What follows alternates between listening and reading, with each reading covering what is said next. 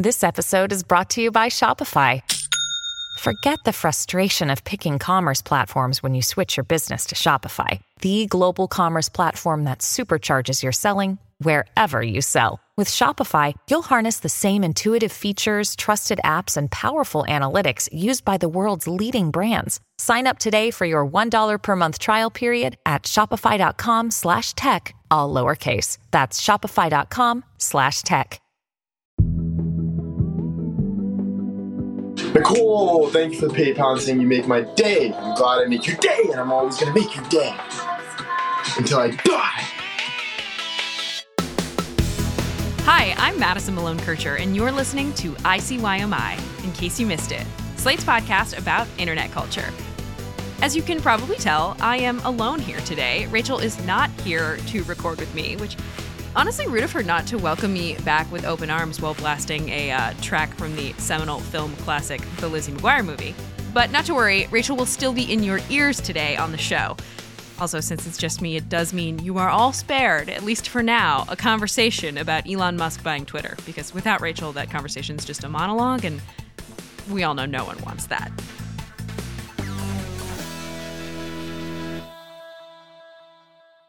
So, Rachel and I recently recorded this interview with journalist Jessica Lucas, who wrote a story for Input Mag about a bizarre and alarming pocket of culture that has emerged on TikTok. We'd like you to meet William White. William's a 22-year-old Canadian guy who rocketed to fame on TikTok. His account is at Whitey18, that's Whitey with 2 Ys. He has 1.9 million followers, but the thing is, they're not the followers you might think a handsome 22-year-old guy would have on TikTok. White has been very, very savvy about cultivating this mass of middle-aged women who fawn over him, and frankly, have gotten a little too obsessed with him as he poorly lip-syncs songs from the 1980s, aka songs of their youth, salad days. On the show today, Jessica is here to tell us about how this seemingly sweet fandom has taken some very dark turns, why these women are so intense about their adoration of White, and how much money seems to be involved in the whole thing. Spoiler alert, it's a lot of money. We'll be back with Jessica and Rachel after a short break.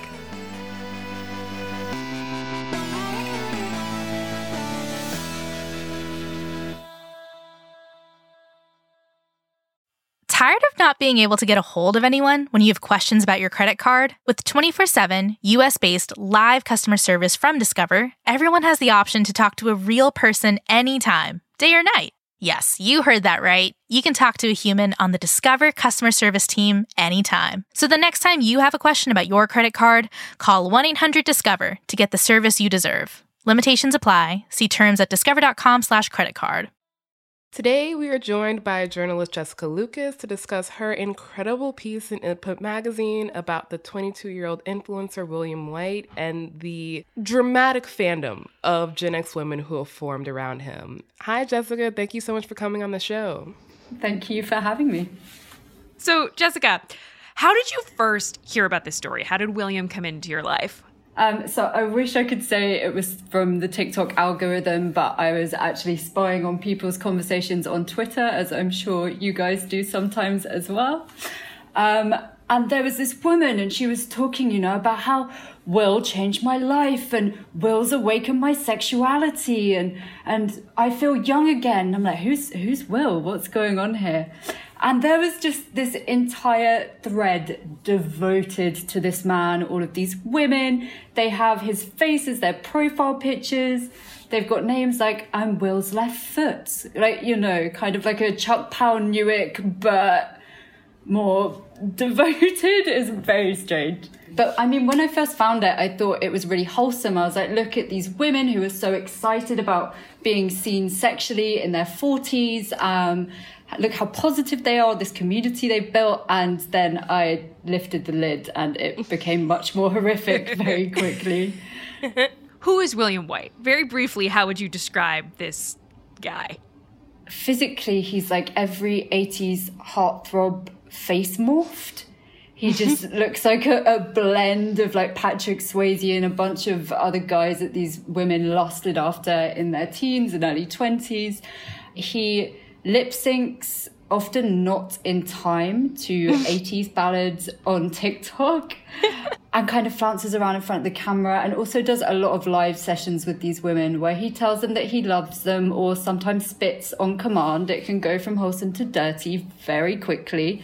And that's him in a nutshell, I think. So now that we kind of have a picture of who William White is. A very moist picture. That's an excellent way to describe the fandom, actually. That was actually Moist. the next question is, could you tell us about his fandom? And I guess moist is the way we're starting off. So for context, they're just, it's kind of gross. They're obsessed with any sort of wetness to do with his mouth. So when he gets water all over his beard, recently they've been sexualizing a picture of him. I don't even know what he's eating, but it like spurted. They're obsessed with that now. What do you think it is that White is offering these women that other influencers aren't? Why has he attracted this Gen X fandom when that's not really the pool other influencers of his ilk are drawing from? Because he's welcomed them. Target is quite a strong word, but he's used these 80s ballads. He's not really doing anything modern. He's not doing these overcomplicated thirst traps. And he's making them feel seen. All of them truly believe they have this connection with him through a screen, and that he does see them as sexual people, and he does see them as fun and interesting, and no one else is really doing that. It's really kind of giving Christian Grey 50 Shades of Grey, in that it's targeting an audience that previously hasn't really been targeted. Like you're seeing what is basically a lack being filled with William White's presence. Absolutely. And I think it came along at a certain time as well. When he first appeared in 2021, we're talking about women who were still being very cautious about pandemic regulations and things like that, because they have families and children. A lot of them are often caring for older relatives as well. And they were isolated, and all of a sudden they had a space on TikTok and they had a hot guy to talk about. And it brought a lot of people light in a dark time, and then just descended into gross, moist locker talk and insanity. Jessica, you just brought up a really great point. Do you feel like that profound isolation that these women, along with, so many of us, were experiencing in this time, in some ways insulated William White from the worst aspects of fandom? I think and this is a big point of contention, I think he does insulate himself, or is perhaps insulated by others. I know he wasn't very press shy when he first shot to fame, whereas now it's very much he doesn't want to talk. He'll disappear from social media for a few days. He's insulating himself from it. Why do you think that is? Because a lot of this behavior is indirectly encouraged. You only have to look at the man's Twitter. They call his tweets their texts. So he'll put out a "I love you" or "good morning," and you're talking hundreds of replies from people telling them about their day. So a big element of this story, and the thing that sort of dropped my jaw to the floor, is the money aspect, because this guy is just rolling in it. Do you think part of the reason that the fandom has exploded in the way that it has, and also supports him financially in the way that they do, is because of the age demographic he's targeting, right? I don't think of like a 16-year-old who's thirsting over some guy in the hype house as having the disposable income that it seems some of these women are throwing at William White. Absolutely. It's definitely an age thing where they do have, I suppose, the luxury of being able to spend on him in this way. I guess in a similar way to older men who spend quite lavishly on younger women, although not usually quite in the same way. In fact, one of the first group funds that was raised for Will White was called the Sugar Mama Fund, and it was later renamed. One of the examples of the money at the kind of white fandom's disposal came up in your piece when you described this TikTok live battle week in March, where he took home like $76,000 For listeners who are kind of unfamiliar, what exactly is this like live battle? Where does the money come from? How does it work? What's going on? I wish I knew, to be honest. So I will explain it to you, but I still don't know why it exists other than to just make TikTok and influencers money. It's nothing but a money grabbing scheme. But essentially, you will have a split screen of two influencers, and they can do whatever they want. So in the context of Will White and what you would call his peers on the platform, there's a lot of dancing to music and sometimes taking off your top. And the whole point of this is to get your fans to donate TikTok gifts. And your fans can buy TikTok gifts by exchanging real life money for coins, which are valid on TikTok. And then they use the coins to buy the gifts, which are called things like rainbow puke, or I think one of the biggest ones you can get is a lion. But it's all about who can rack up the most gifts and therefore rack up the most earnings. We are number one by 200K. Guys, thank you so much. Gifters, thank you so much. You guys went off there. We had Maria going off, Janer, Stacy's mom, Karina. Speaking of earnings, Rachel, you said that he took home $76,000, but Jessica, how much money did his fans give during this particular live in total? Because TikTok took a cut, right? They do take a cut, and it's also up for debate because the price of TikTok coins varies from country to country and also where they buy it, but roughly about $234,000 in a week. And this is not just it as well. I mean, this is on top of the monthly allowance. This is on top of regular PayPal donations and TikTok gifts every week. And they've raised thousands for charity as well. You just said a really interesting phrase, considering that William White is a grown-ass 20-something man. And that phrase is monthly allowance. What? Yeah, it's designed to fund his budding modeling and acting career so that he has time to audition. No one has heard of any auditions he's been on. I don't know what to tell you. It's there for a reason. But who's giving it to him? Who are the metaphorical TikTok mom and dad who are giving him this monthly allowance? So, hard to say because Whitey Nation, if you will, I know it sounds like a white nationalist group, it is just the name of the fandom. Every single time I read it in your piece, I was like, do they understand what they're doing right now? No. They did try and rebrand at one point as Dick Army, was another suggestion. I'm not sure what happened to that, though. So, back to this monthly allowance. This is raised, according to your piece, by a group called the Grotto Girls. Could you describe who these girls are? They are a fan group who set themselves up because they were sick of being shamed for sexualizing Will White in quite an overt way. So what we would call locker room talk is pretty graphic, pretty gross. And they took pride in this, and that's fine. And they set up their own group, but they became quite good at branding. So they all use high heels and fire emojis in their names to get noticed. And I think they started realizing that if they acted en masse, so banding together and sending donations, banding together and sending gifts like a custom longboard, it would get them noticed and it would get them more attention from Will. So that's kind of where that came from. And they have been one of the main fundraisers of a monthly allowance for him. Okay, that is extremely wild. And also, how do I get myself one of those allowances? I know there's a lot more we need to get into, but first we need to take a quick break so I can find someone to fund my allowance.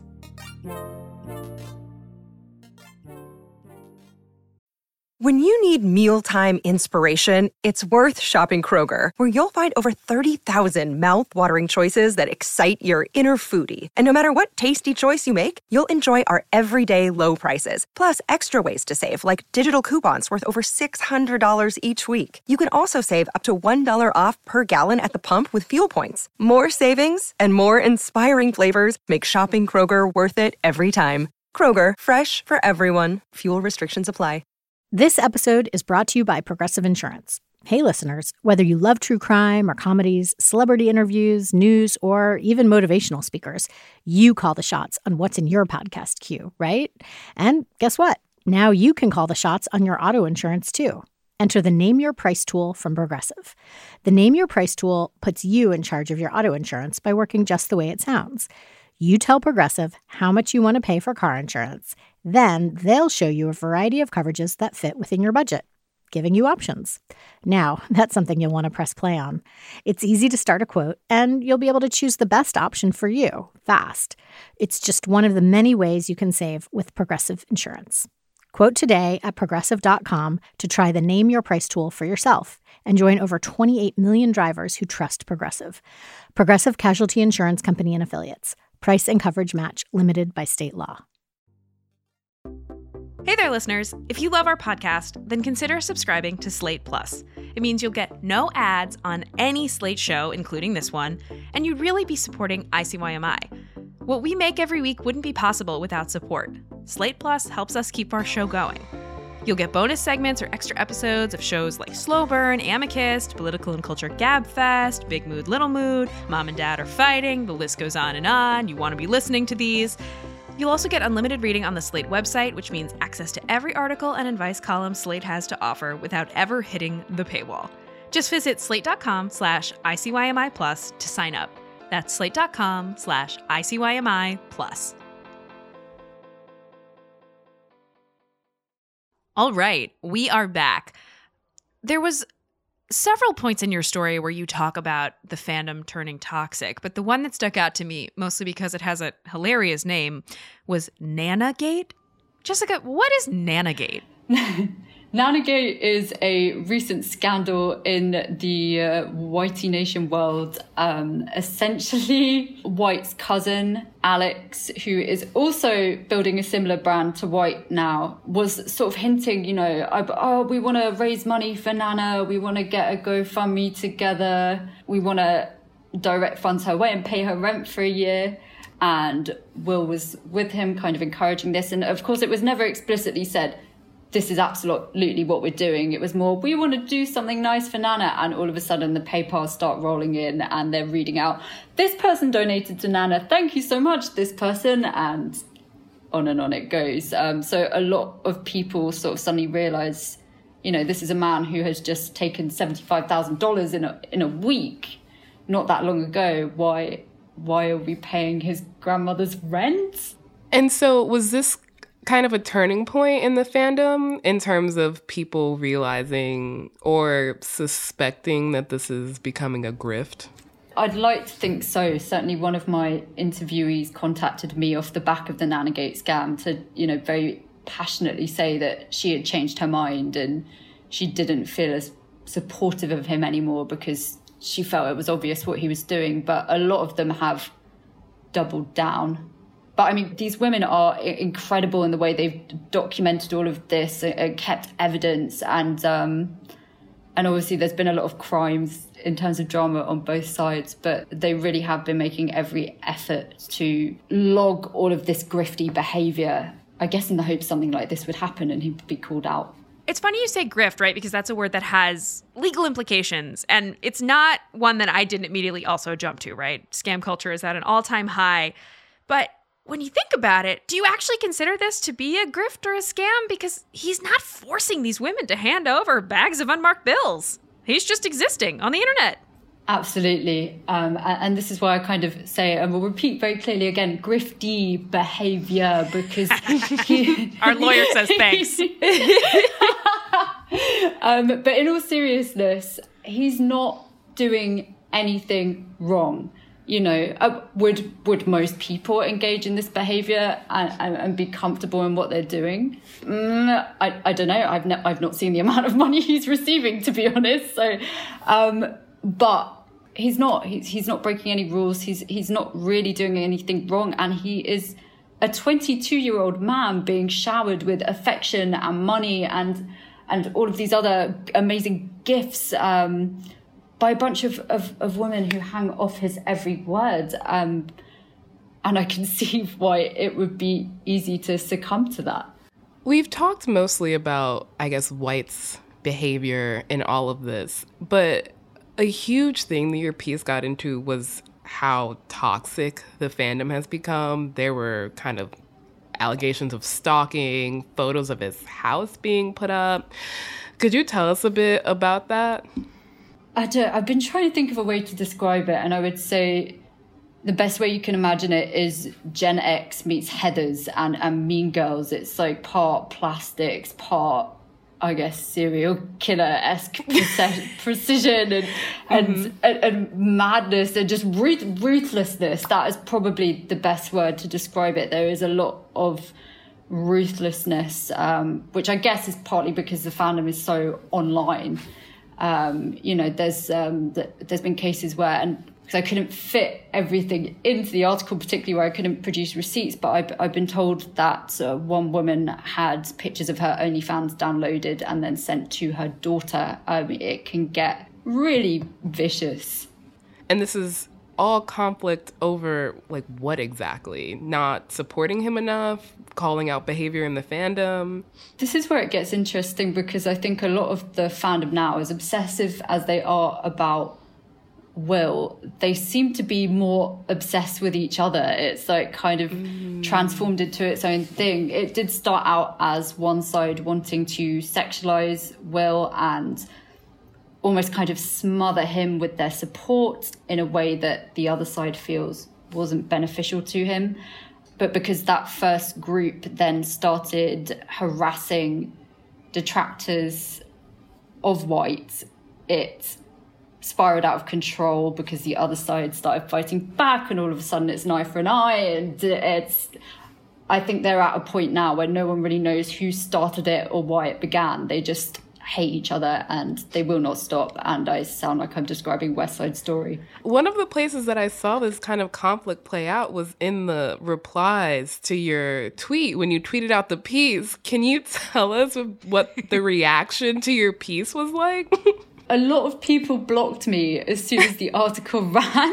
So that reply section to me has a lot of holes in it. I've been told those holes are usually where people are swearing at me and telling me they hope this isn't my day job. But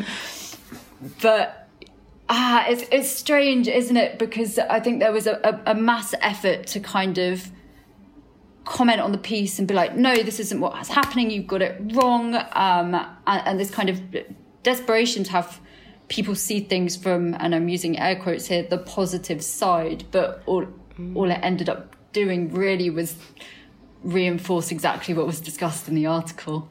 Jessica, was there anything that didn't make the piece but is burned into your head that our listeners should know about? The infighting and doxing alone, I couldn't do it justice because I couldn't get enough receipts. And I also didn't have time, but there were moles going back and forth between the various factions. So people would infiltrate secretly. Nearly everyone in the fandom has 2 or 3 accounts where they will go and defend themselves in a comment section if they're getting roasted, or they'll go and troll people secretly whilst also being a member of a different group. There have been leaks for that reason from different groups. They have coordinated block lists, and just it's nuts. And there's high levels of paranoia as well for that reason. They do not trust anyone. So we've kind of skirted around this point, which is that this is a very unique audience, and that is mostly older women who are very publicly loving a younger man, where if the kind of gender roles were reversed, it'd be looked at a lot differently. How do you see Whitey Nation as different from that? I mean, largely they are not. And the reason I can say this is because during my interviews, people who do consider themselves Will White devotees made it very clear that if their husbands were doing the same thing, if they were spending this money, if they were obsessing over a woman this much, particularly a younger woman, they would leave them.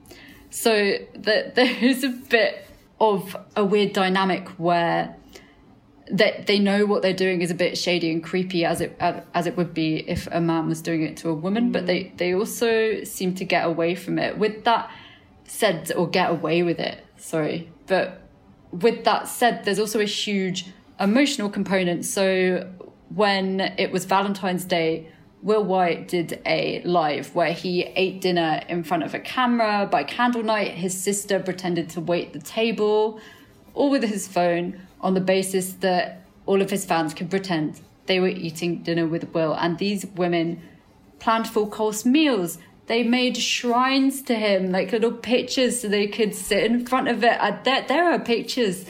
There is like, I don't know many men who would do that on a mass scale for a woman they paid for on OnlyFans. But I could just have not found them yet. Jessica, thank you so much for joining us today and strapping us into just one of the wildest roller coasters of a story we've ridden in a while on this show, which is saying something. Thank you very, very much for having me. I am always very excited to talk about Whitey Nation, and it was a pleasure to be here.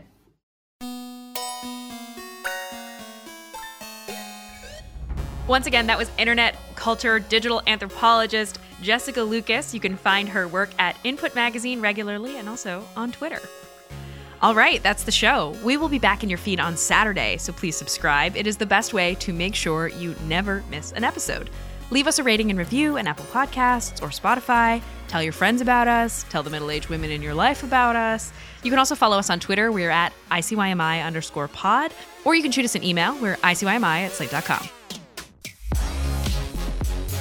ICYMI is produced by Daniel Schrader, Rachel Hampton, and me, Madison Malone-Kircher. We're edited by Allegra Frank, and Alicia Montgomery is executive producer of Slate Podcasts. See you online, and here's where Rachel would say, or not. For the ones who work hard to ensure their crew can always go the extra mile, and the ones who get in early so everyone can go home on time, there's Grainger, offering professional-grade supplies backed by product experts so you can quickly and easily find what you need. Plus, you can count on access to a committed team ready to go the extra mile for you. Call, click Grainger.com, or just stop by. Grainger, for the ones who get it done.